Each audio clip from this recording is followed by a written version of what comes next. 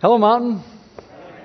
Good to see everybody. Glad you're here. My name is Ben. We're starting a new series right now called Love Handles. Right? Love handles are those little extra something right here.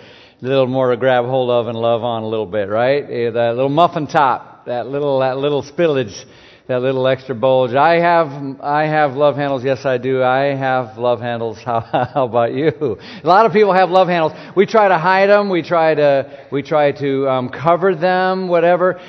We try to get rid of them. Try to work out and get rid of. But a lot of us, we just live with love handles. And the reason is you look at. We always are looking at these pictures of these beautifully sculpted, airbrushed figures in the magazines and the pictures and the posters and the movies and all that. And then you look at that and you go, that is what I'm supposed to look like. Then you look in the mirror and you go, that is not what I look like. Right? There's a big difference usually. And love handles really are just one more reminder that we're imperfect people. That's really what they are. We have all kinds of flaws. Not just in our physique, right? But also in who we are, in our temperament, in our personality, in our character, in our relationship with God. We're imperfect people. And guess what? So's everybody else. Which is what makes relationships such a hoot. Because everyone's kind of messed up a little bit. I'm imperfect, you're imperfect, and it makes relationships more challenging that way. So that's why we're beginning this series, just saying, how can we best get a handle on relationships and on life when we're dealing with my own imperfections and someone else's, and yet we're called to love each other? How does that really work in life? So that's what we're going to do over the next several weeks, is try to get a godly grip. Whether the relationships that are important in your life right now are those with your parents, or maybe with someone you're dating, or a spouse, or children, or an ex-spouse, or loving your friends or loving your enemies, whatever the case may be. And today we want to try to encourage and say some things that will challenge mothers and others. Some things for moms, but something for all of us as well. And I know that whenever we get to Mother's Day and talk about stuff that has to do with moms, I know it's a day that a lot of us come to with a lot of mixed emotions. And it's a day we try to be as sensitive as we know how to be, honestly, because it's a day that's a hard day for a lot of people. All of the happiness and the sort of making out over moms and the hallmark sentimentality around it sometimes just actually makes it harder for some others, because it awkwardly reminds of pain that of a mom you never had like that, or maybe it's a reminder of a mother who's no longer with you. Or some have moms that were hard to love, or moms who didn't love, or some moms have families who don't support them very much. And some just want to be a mom, but it's not happening. And there's a lot of reasons, these and others, why today can be kind of a hard day. And we don't want to make it any harder, but we do want to observe the fifth of the 10 Commandments and honor moms today. The moms I'm most mindful of today are the moms in my world. So I got a picture to show you here. There's my mom on the left there with my dad. She's 87, lives in Minnesota. And then my own wife, a mother of my children, Carla. And then Carla's mom over there acting silly with the grandkids, something on her head. I don't even know what that is. But they're all godly women. I'm so grateful for them. They have love handles too. They're imperfect people, but I love them a lot, and I'm grateful for them. Will you just join me in conveying a message to moms everywhere? The perfect ones and the rest of them. Let's show our love, respect, and honor and gratitude one more time, but just give them a warm round of applause. Thanks, moms.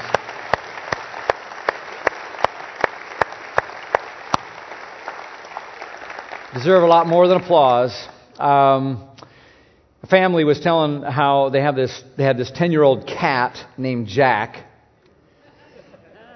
And they really liked this cat. And the kids, it was one of these cats, the kids would kind of carry him around like a bag of beans, and they'd sit on him. Nothing ever bothered this cat. And the cat used to hang out and nap all day long on this little mat they had in the bathroom. Well, they had 3 kids at the time, and the kids were 4 years old, 3 years old, and 1 year old. The middle one, 3-year-old, was Eli. And Eli loved chapstick. Loved chapstick. Just fascinated. Loved chapstick. And he was always borrowing and grabbing the chapstick, and then he would lose it, and they wouldn't be able to find it. So his mom finally said, okay, Eli, you can use the chapstick anytime you want to. Showed him where it was kept in a drawer in the bathroom. As long as you use it, put it back. put it back. And so he kind of got that. Well, the next Mother's Day, which was, I think a year ago now, they were racing around just like every other Mother's Day, trying to get ready to get in the car and go to church, and, getting the baby loaded in the car. Two of them are fighting over the toy and the cereal, and, she's throwing on makeup at the last second. They're all mad and sad and crying, and in the car finally buckled up, and they can't find Eli. Where's Eli? So she gets back out, run back up the stairs, can't find him, finally finds Eli in the bathroom. And there he was, applying chapstick very carefully to Jack the cat's rear end. And she looked at him, and Eli looked up at his mom and just said, he was chapped. Now, if you have a cat, actually, you look at their butt, and I can understand. They do look kind of chapped sometimes. And frankly, she said the cat didn't seem to mind. Kind of seemed to enjoy it, appreciate it a little bit. And of course, the only question I have is, was that the first time? Or the 100th time that Eli had done that to the cat's behind? All I know is it couldn't have happened to a nicer animal.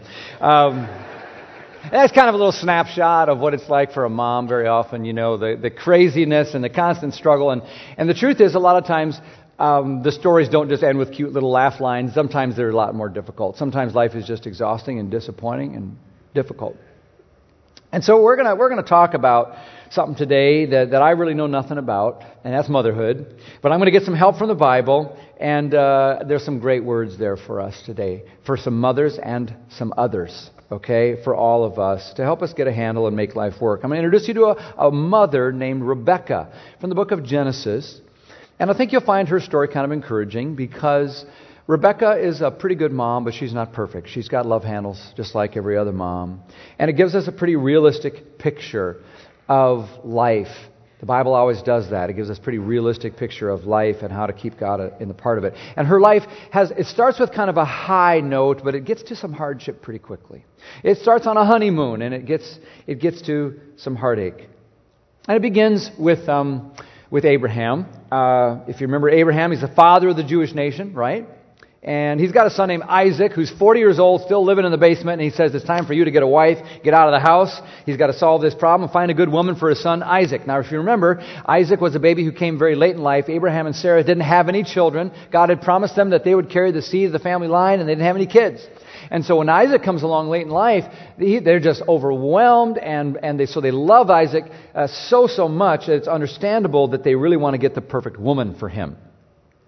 He's very, very special. So the woman has to be very special. She has to have, a lot in common, has to have the family heritage, has to share faith. My grandpa used to say when I was a high schooler, started getting around girls, he'd say, hey, make sure she can come to church with you. If you can't take a girl to church, you shouldn't take her anywhere.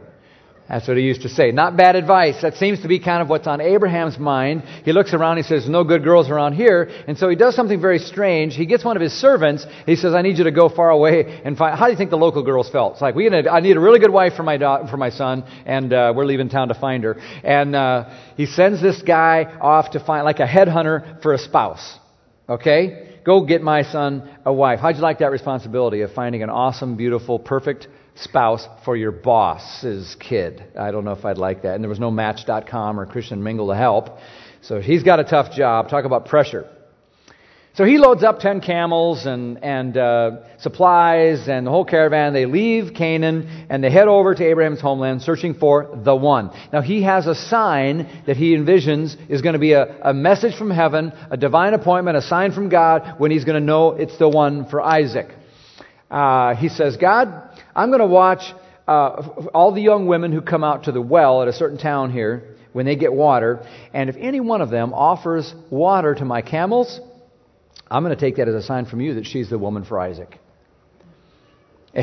Which sounds to me like kind of a weird, desperate way to find a wife, but you find things like that in the Bible all the time. It'd be like a guy today saying, you know what, I'm going to go to the Walmart produce section and hang out by the kumquats, and the first girl who comes along and picks up 2 of them and looks at them, I'm going to say, that's the one for me.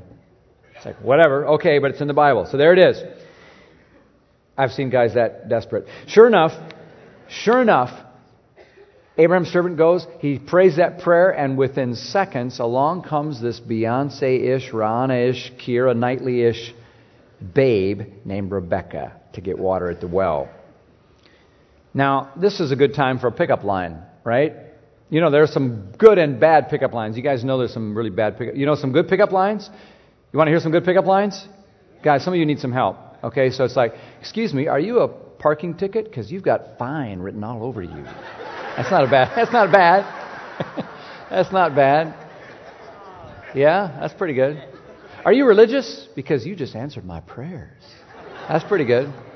Oh, I seem to have lost my phone number. Can I have yours? Those are good lines right there. You got to use that stuff, right? Are you a boxer? Because you just knocked me out. Okay, you're not laughing as much anymore. You want another one? I'll give you another one. I don't have my library card with me, but do you mind if I check you out? That's pretty good. Here's my favorite one. My favorite one is, are you an appendix? Because I got a funny feeling in my stomach and I feel like I should take you out. So whatever, those are good pickup lines, but this guy, apparently in the Bible, in the first century, you can't use good pickup lines, and when you're also trying to get a girl, not for yourself, but for your dad's son, you don't use it. Here's what he says. He says, can I have a drink of water from that jar on your shoulder?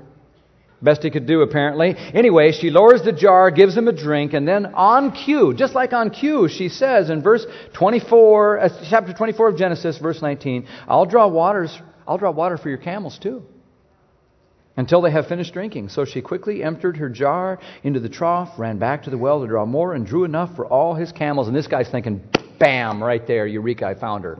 And the more he learns about her, the more he likes her. She seems personable. She seems like she's got a good moral center. She's a virgin. She's got character. She's pleasant, personable, obviously has a great work ethic. And best of all, she seems available and willing to relocate. So he wants to close the deal. Verse 58, this is a weird way of arranging marriages in that culture, but this is what happened. So her whole family, called Rebekah and they asked, will you go with this man? And she said, I will go. Just like that. She figures she's confident that it's God's will. And so she goes. Somehow, amazingly, she packed up in a day. And I don't know how that happened, but she packed up and she heads off to this place. She's going to make new friends, and she's going to meet this man she had never even met. She's not the first woman, and probably even in this room, who would later say, when we got married, I'm not sure I even knew him. The Bible describes this then movie-like scene where Rebekah and Isaac get their first glimpse of each other. And, of course, it's out on a field, and they start the music score, and here's Prince Charming meditating on the field. He looks up, and there's the music, slow down, slow motion, and sort of Chariots of Fire type of music. And there she comes, his princess, on a camel between the humps, sitting side saddle with a demure veil over her face, and she comes riding along, and his heart leaps out of his skin. He feels like a guy looking down the aisle when the doors open, dun, dun, dun, dun, and that's how he feels. And then she comes up, and she looks down, and she sees Isaac. Their breath goes away, and she says, is that my stud muffin? That's my loose paraphrase. That's the BLT translation, the Ben's loose translation. Anyway, it's this romantic description in the Bible filled with sparks and exciting electric energy, and the employee is going, looks like it could be a match, I'm off the hook. And the Bible says in chapter 24, verse 67, Isaac brought her into the tent of his mother Sarah, and he married Rebekah. She became his wife, and he loved her. And Isaac was comforted after his mother's death. And they lived happily ever after. Isn't that a beautiful story? That's amazing. I got to tell you something, to be honest with you here. I added the part about they lived happily ever after. That's not actually in the Bible. So just forget that part. Because actually that didn't happen. We think it's going to happen, don't we? It's what they thought was going to happen. And we have all these stories of idealism where we meet and fall in love at first sight. But the words happily ever after really don't usually happen that way when we get married, when we become part of a new family, when we become an in-law, when we move to a new place, or we become a father or mother. The happily ever after is what we expect. And then, here's what happens. Then we start finding love handles all over the place. And our unrealistic expectations that have motored us so far run smack dab into the wall of reality. Reality constructed by the blocks of the imperfections in our own lives and the lives of everybody else. The truth is, for Isaac and Rebekah, is the truth for a lot of people, their marriage and their family, their parenting was plagued with all kinds of pressure and problem and pain. Because we've got all these idealisms and this idea of people riding off into the sunset. Let me tell you how it is. Some of you young people here, let me just shoot straight with you, okay? Some of you are going to get married someday. Let me just tell you how it's going to be. This is how it works, right? You're going to find the perfect person who really doesn't have hardly any love handles at all, and you're going to get married, and it'll be perfect day, and it's going to be cheap. Your wedding's going to be cheap, and everything's going to go perfectly. The weather's going to be nice, and nothing bad is going to happen in the wedding, and everyone will show up, and no one will get drunk and embarrass you. And then you're going to have a romantic honeymoon that's going to be a beautiful 3 weeks or 4 maybe in an exotic paradise. You're going to come home with so much money left over, you buy a new house with a white picket fence, and then you're going to buy a minivan, and soon you're going to fill it with your perfectly behaved, amazing little 2.3 children. At the end of an average day, these well-behaved, fun-filled little gems of people are going to come up, and they can pick up their toys by themselves, and the precious darling's going to come and thank you, Mom and Dad, just give you a big hug and a night kiss, and then brush their teeth on their own, go straight to bed, read themselves a story, tuck themselves in with a smile on their face, and you and Mom and Dad are just going to sit there for a while and drink a cup of tea by the glow of the fireplace while you're snuggling and laughing and giggling, because that's just Tuesday, because every day is a vacation when you have a family. That's how it's going to go. It's a honeymoon all the time. And that's how it is, isn't it? With young people, they get so infatuated. They set their affection. Oh, there she is, around the camel, between the humps. Oh, did you just see how he was out there in the field? Oh, Isaac, I will go with that man. And they don't know.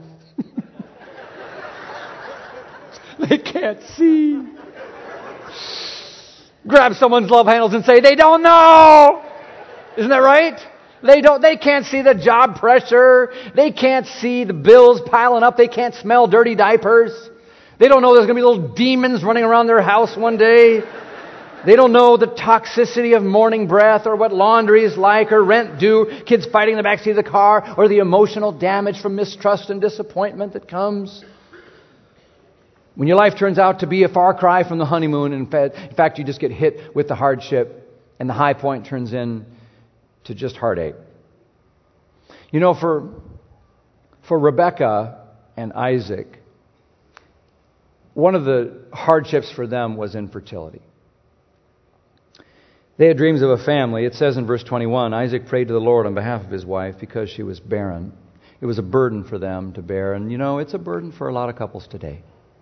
It's a struggle. It can be heartbreaking. I want to say a word here, especially to those families. And because I know Mother's Day is hard for you, especially if you've tried desperately to have children, but like Rebekah and Isaac, you don't have any.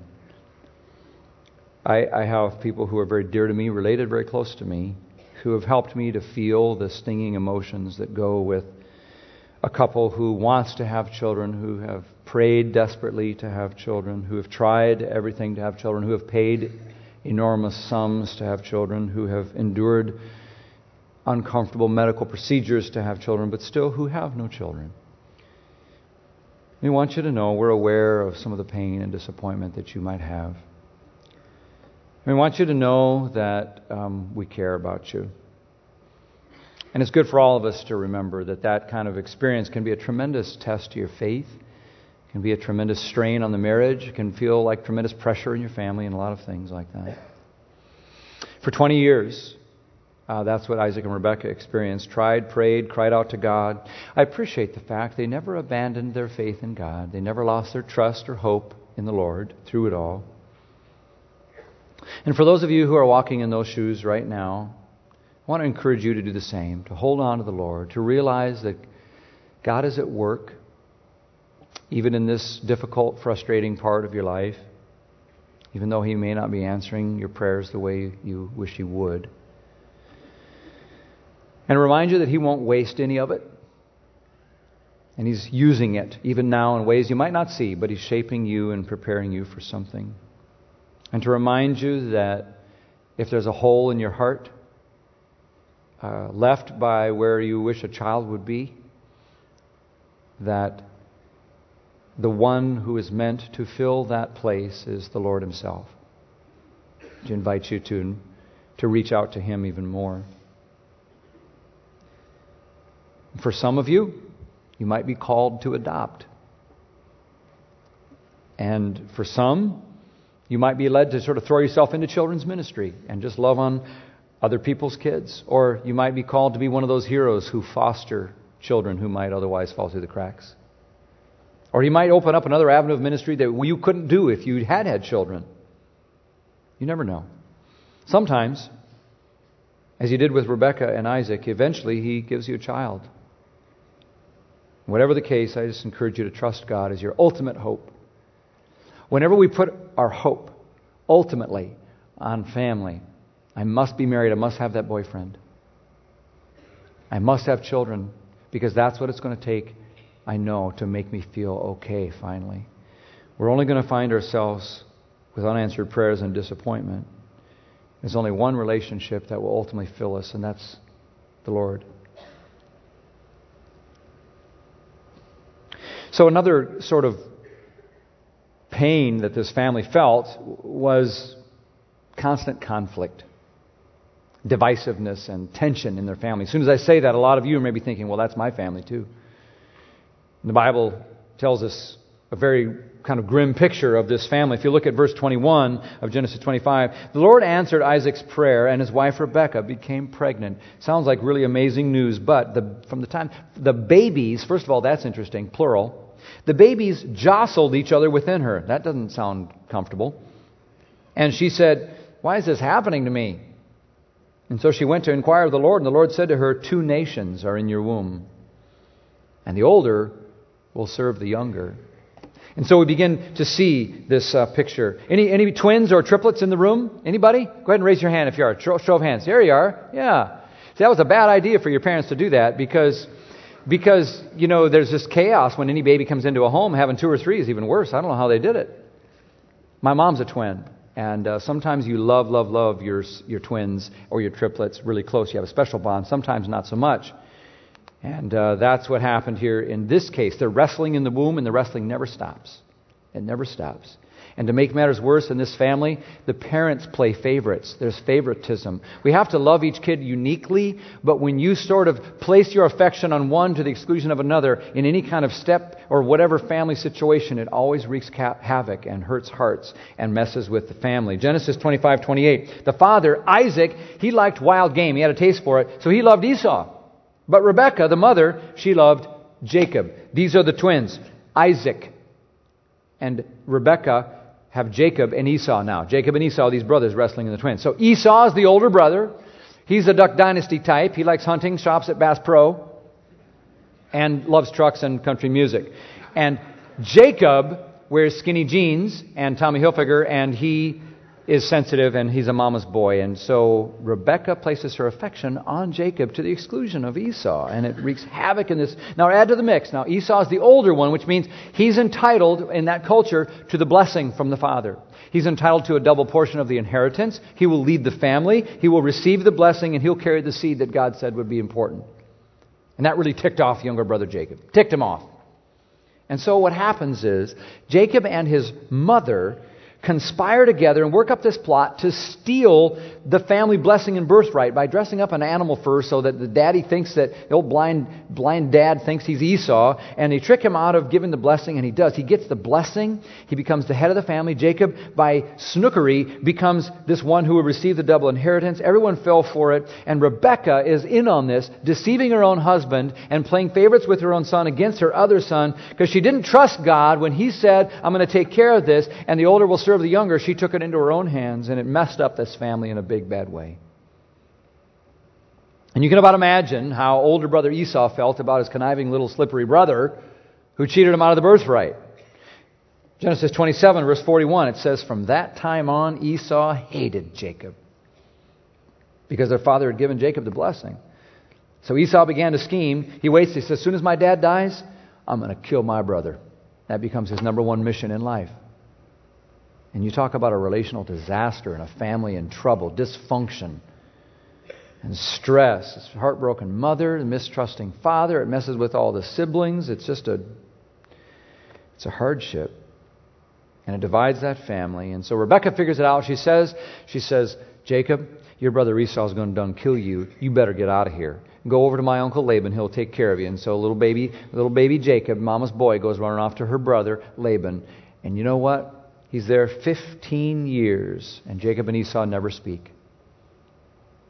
No text messages, no phone calls on their birthday. And Rebekah never saw Jacob again. And she died with a hole in her heart, as probably every mother does to some degree. And through it all, though, through all of her mistakes, she never lost faith that God was at work in her own imperfect life and in the life of her family. And I respect that about Rebecca. Now, let me just pull out a couple of important takeaways for all of us, for some mothers, but for others, okay? Let's pull out some lessons we can learn from this great story in the Bible. Let me just give you a few of them today, okay? Here's one. The thing that we should really want most for our children, if you love a child, the thing you want most for them is whatever God wants for that child. Think of all the things that we want for our kids. Go ahead, just think of the things you really want for a kid you love, a grandchild, or your own kid. Think of all the things you want for them. The point I'm making here is that of all the things you want for them, and there's a lot of things, I'm sure, the thing that we should really want above all things is not what we want for them, or not what they want. The thing we should want more than anything is whatever God would want for them. Wanting God's will for your kids is the highest goal and the greatest hope a parent can ever have. What does God want? Of course, this is what Rebecca really ultimately did want. God told her when she just knew that God had a plan for her kid's life. Even though she kind of went about it the wrong way, it's true. And it's true of all of us. God has a plan. He has some desires and dreams for your kids as well. And for a Christ follower, there's no higher reward for a parent who follows Jesus than to see their kids sincerely become followers of Jesus too, in their own way, in their own right. To want what God wants for their own life. And the way you do that is by living your own life for God. A godly mother and parent feels, along with the words of 3 John 1:4, which says, I have no greater joy than to hear that my children are walking in the truth. That is a huge, huge thing. We want whatever God wants. I have a word for you. Okay, so I'm going to give a word just to parents now. Or if you're a guardian or someone taking care of raising up a young child, here's what I want you to know. You have the primary responsibility for spiritual leadership in that child's life. It's given to you by God. Not to a church. It's not the responsibility of Mount Kidmore, Mount 54, or Mountain Christian School, or some, Fellowship of Christian Athletes or some Awana club down the street. It's given to you. An old proverb says, an ounce of mother is worth a pound of clergy. It's true. And the church is going to come alongside. We're going to partner. We're going to be strategic partners to help you and to create a community where you can plug your child in and get so much help and benefit. But the primary responsibility comes to you. Think of Deuteronomy chapter 6, verse 5 and 7, which says, love the Lord your God with all your heart, soul, and strength. You got to just the best thing you can do for your kid is love God. In all your imperfections, love God. And then put these commandments that I give you, put them on your hearts. Don't just follow some rules in your home, but let your heart love God and let your kids see that. And then it says, and then impress all of this on your children. Stamp it into them so it makes an impression on them. If you love God and you put it on your own heart, you'll impress it on your children. And talk about God. Talk about them. Talk about when you sit at home, when you walk along the road, when you lie down, when you get up. This is a scripture about faith at home. Faith in the everydayness of life. Faith as you're clearing the table. Faith as you're driving to a soccer match. Faith as you're working on a school project. You bring it intentionally into your life. Now, there's some simple things we found in our family. Simple things that make the difference in terms of bringing God into the center of our home.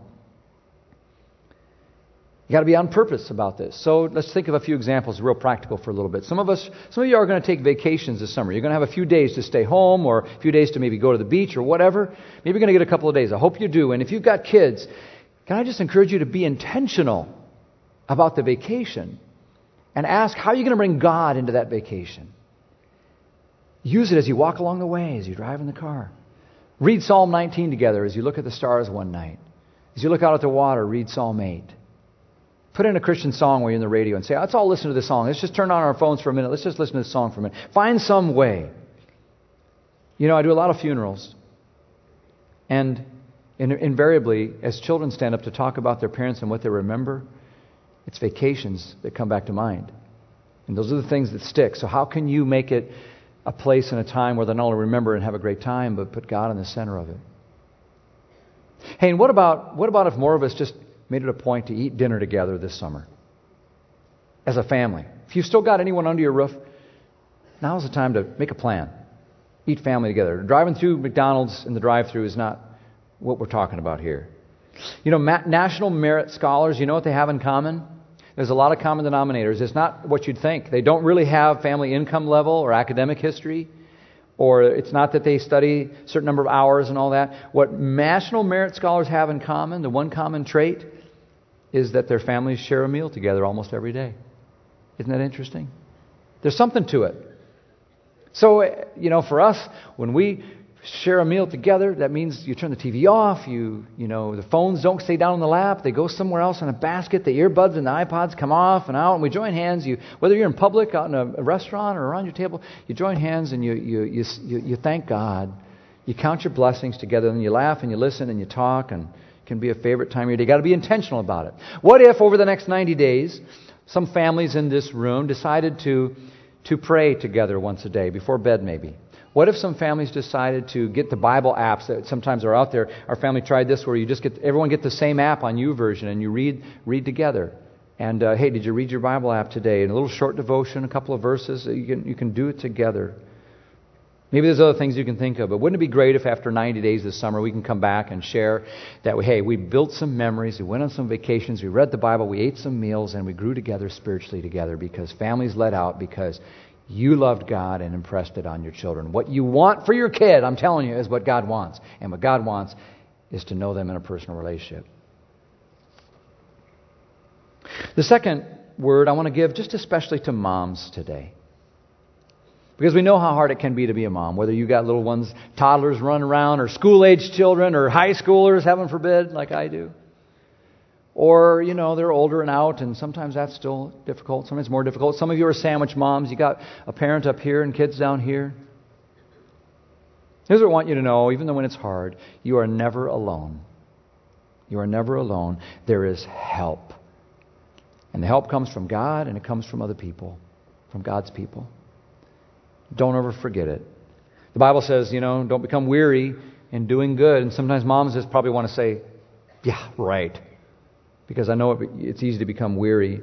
But there's tremendous source of help from God and from other people. I've always loved Psalm 121. It's one of my favorite passages. But I want you to just give it as a gift to moms today. It's good for all of us, but listen to Psalm 121 from how it can be so helpful for a mom. It starts out by saying, I look up to the mountains thinking, where will my help come from? Moms, you probably had a moment like that. You look out the window and you go, help! Right? Where am my help going to come from? And then you say, oh, my help comes from the Lord.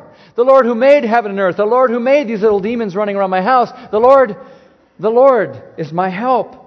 And then verse 3 and 4 says, He's not going to let you stumble. The one who watches over you will not slumber. There's days when you just want to take a nap. You need sleep. But then you remember the Lord who watches over Israel. He never slumbers or sleeps, and He's got you. He watches over you. He stands behind you and beside you. Like when you used to cover the sun, when you're driving along in the car, and you were hiding the sun so your baby wouldn't wake up. And the Lord does that. He's your protective shade. Verse 7, the Lord keeps you from all harm, and He watches over your life. The Lord keeps watch over you as you come and go, both now and forever. Moms, your help comes from the Lord. Look up. Single moms, special shout out to you. We love you. You're amazing. We don't know how you do it. Single moms, it's the fastest growing population in the world right now. 55% of births in the USA are to a single mom. 56% in this county. 19 million single moms in the U.S., 47 million children being raised by a single mom today. It brings to mind the scripture 1 Timothy 5:5, which says, the widow who's really in need and left all alone, she puts her hope in God. Whether you're a single mom or a widow, just continue night and day to ask God for your help. Look to Him. Your help comes from the Lord. And you can't always find those long extended moments with a cup of coffee and a sunrise to get a quiet time with the Lord. Just catch it on the fly when you can. Whisper a prayer and don't wait to be with God in the calm. Meet God in the crazy. Draw strength from God. Draw strength from one another.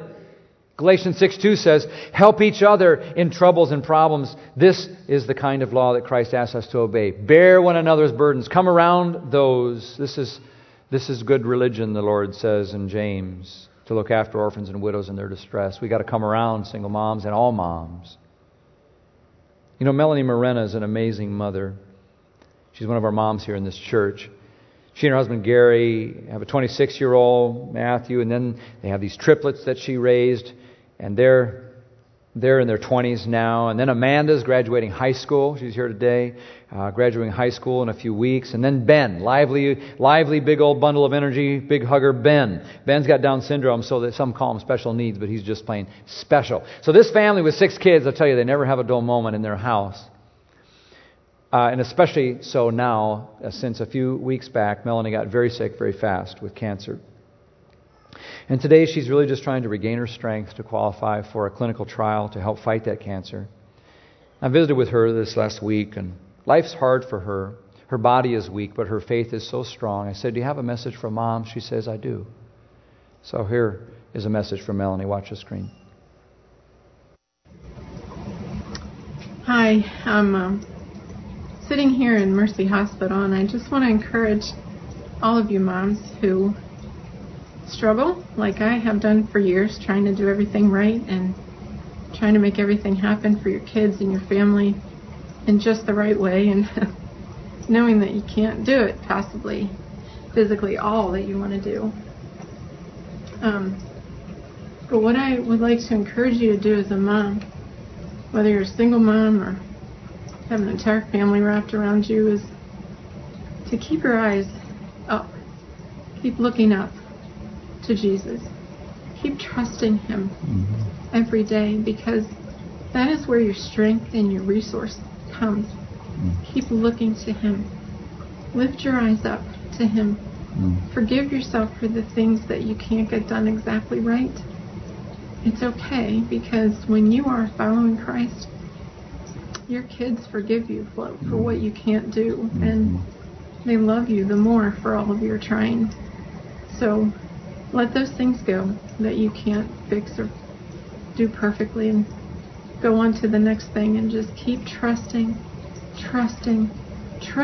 in the one who is your provider, who is your banner, and who goes before you and holds you in every moment of your life.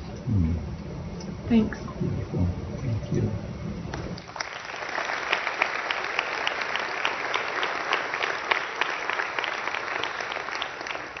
There's help. You lift up your eyes, and the Lord is there. And you find help from God and His people. Let me give you one last word from this story that might be helpful for us today, for mothers and others. And that is to remember that no family is perfect. So be forgiving. No family is perfect. Be forgiving. We all, as it turns out, have love handles and imperfections. Your family does too. Your mother does. No wife, no mother, no father, no husband, no kid, no daughter. No one's perfect. And so as a reaction to that, you can choose one of two things. You can have the truth of everyone's imperfections drive you crazy, make you a nagger and bitter, angry at the world, frustrated that your expectations aren't met. Or you can learn the power of forgiveness. It turns out that each of us has love handles. And God has chosen. He's seeing fit to love us anyway. And He wants a relationship with you. And He offers forgiveness for us. Can you imagine that? God loves us. And when that happens to you, when you have that kind of grace and you accept His forgiveness in your life, it changes how you live in your family relationships as well. And when that kind of grace happens to you, you can offer it, to others. So we all have these two choices. We can continue to pin all of our hopes on this one. The husband, the wife, the kids, the one I'm going to date or meet, the in-law, the whatever. But when we do, we will always be disappointed because we're counting on that person to fulfill a part of our lives that was impossible for any human being to fulfill, because there's a part of your life and mine that can only be filled by one relationship, and that relationship is with Jesus Himself. And so, with humans, we always come into love handles and imperfections, and you have two choices. You can just let it make you bitter, or you can choose the path of forgiveness. And it turns out that's the one God chose with you. And that's what gives us the power and the grace to do it for others. Now, these brothers in the story, Jacob and Esau, they had a feud for 15 years. No speaking. Brutal. And the Bible tells how Jacob returns home finally in an attempt to reconcile with his brother while they're still both alive. It's a very tense scene. Esau, the last he'd heard from him, he was going to kill his brother. Jacob sends word ahead, I'm coming. Be as it may. And Esau comes out to meet him with 400 men. This doesn't look good. And just when you think the worst is about to happen, Genesis 33:4 says this, Then Esau ran to meet him and embraced him affectionately and kissed him. And both of them were in tears. And they began to put a family back together again. I think if Rebecca had been alive, it would have been a very happy moment for that mom. Every family needs to have a moment like that one every once in a while. Every relationship needs to have a lot of those moments if it's going to survive. Where you come back together. That's the only way to get past the hurt. It's the only way to get past the disappointment and the failures and the way we wound each other because of our imperfections. We hurt each other. We do. We disappoint. We disgust each other. So you can choose one of two paths. You can split apart, or you can let the same grace that brought you back to Jesus be the grace that helps pull your family together. You probably have a relationship with someone in your family that you're not as close to as you could be. Maybe it's someone who hurt you or took something from you, like Jacob took from Esau. Maybe it was 5 hours ago, maybe it was 5 years or days ago, I don't know. But one of the greatest gifts you could give anyone on Mother's Day, yourself, them, maybe your mom or dad or sister, whoever, is the same gift of forgiveness that family experienced. Let me give you 12 words to close that are needed for healing, and every family, every relationship needs these 12 words. I don't know if they need them all at the same time, but you're going to need some of these words. Really, here are the 12 words that will give you a key to your family. Here, you ready? I was wrong. I am sorry. Please forgive me. I love you. Sounds simple, pretty hard though to say some of those words at the right time, but boy, there's power in those words. Maybe some of those words. Which three need to fall off your lips in the next little while? As I think about Rebecca, some words that keep coming back to me is that question that they asked her. Genesis 24, verse 58. Remember, they asked her these words, will you go with this man? She feels it's from God, and she says, I will go. I will go.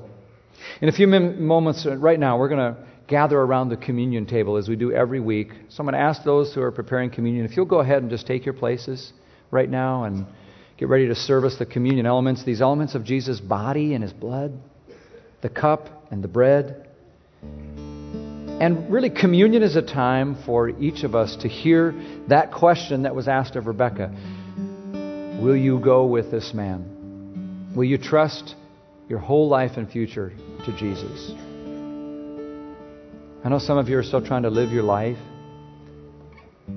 Be a mother, do a family, get a grip. But you're trying to do it without the power and the grace of Jesus in your life. Jesus loves you with an everlasting love. Through every failure, every mistake, every love handle. And the Bible says that Jesus is coming back for us, for His bride, the church. So let me ask you, will you go with this man? If you want to go with him then you make that choice today. Will you go with this man? So if you've never accepted Jesus as your personal Lord and your Savior and asked Him to forgive your shortcomings and your sin, if you've never yielded your life to Him and said, I will go with this man wherever he leads. If you've never yielded in Christian baptism, why not decide today that you're going to do that? You could do it right at communion today. I will do it. I'll go with this man. Let's pray together. God, you possess within yourself all of the attributes of the best mother. You comfort and protect and nurture us, and you've been faithful and a friend. And you've sent Jesus to love us. And so now, Lord, we say, I will go with this man. May each of us be able to say those words. In the name of Jesus, we pray, I will go with that man. Amen.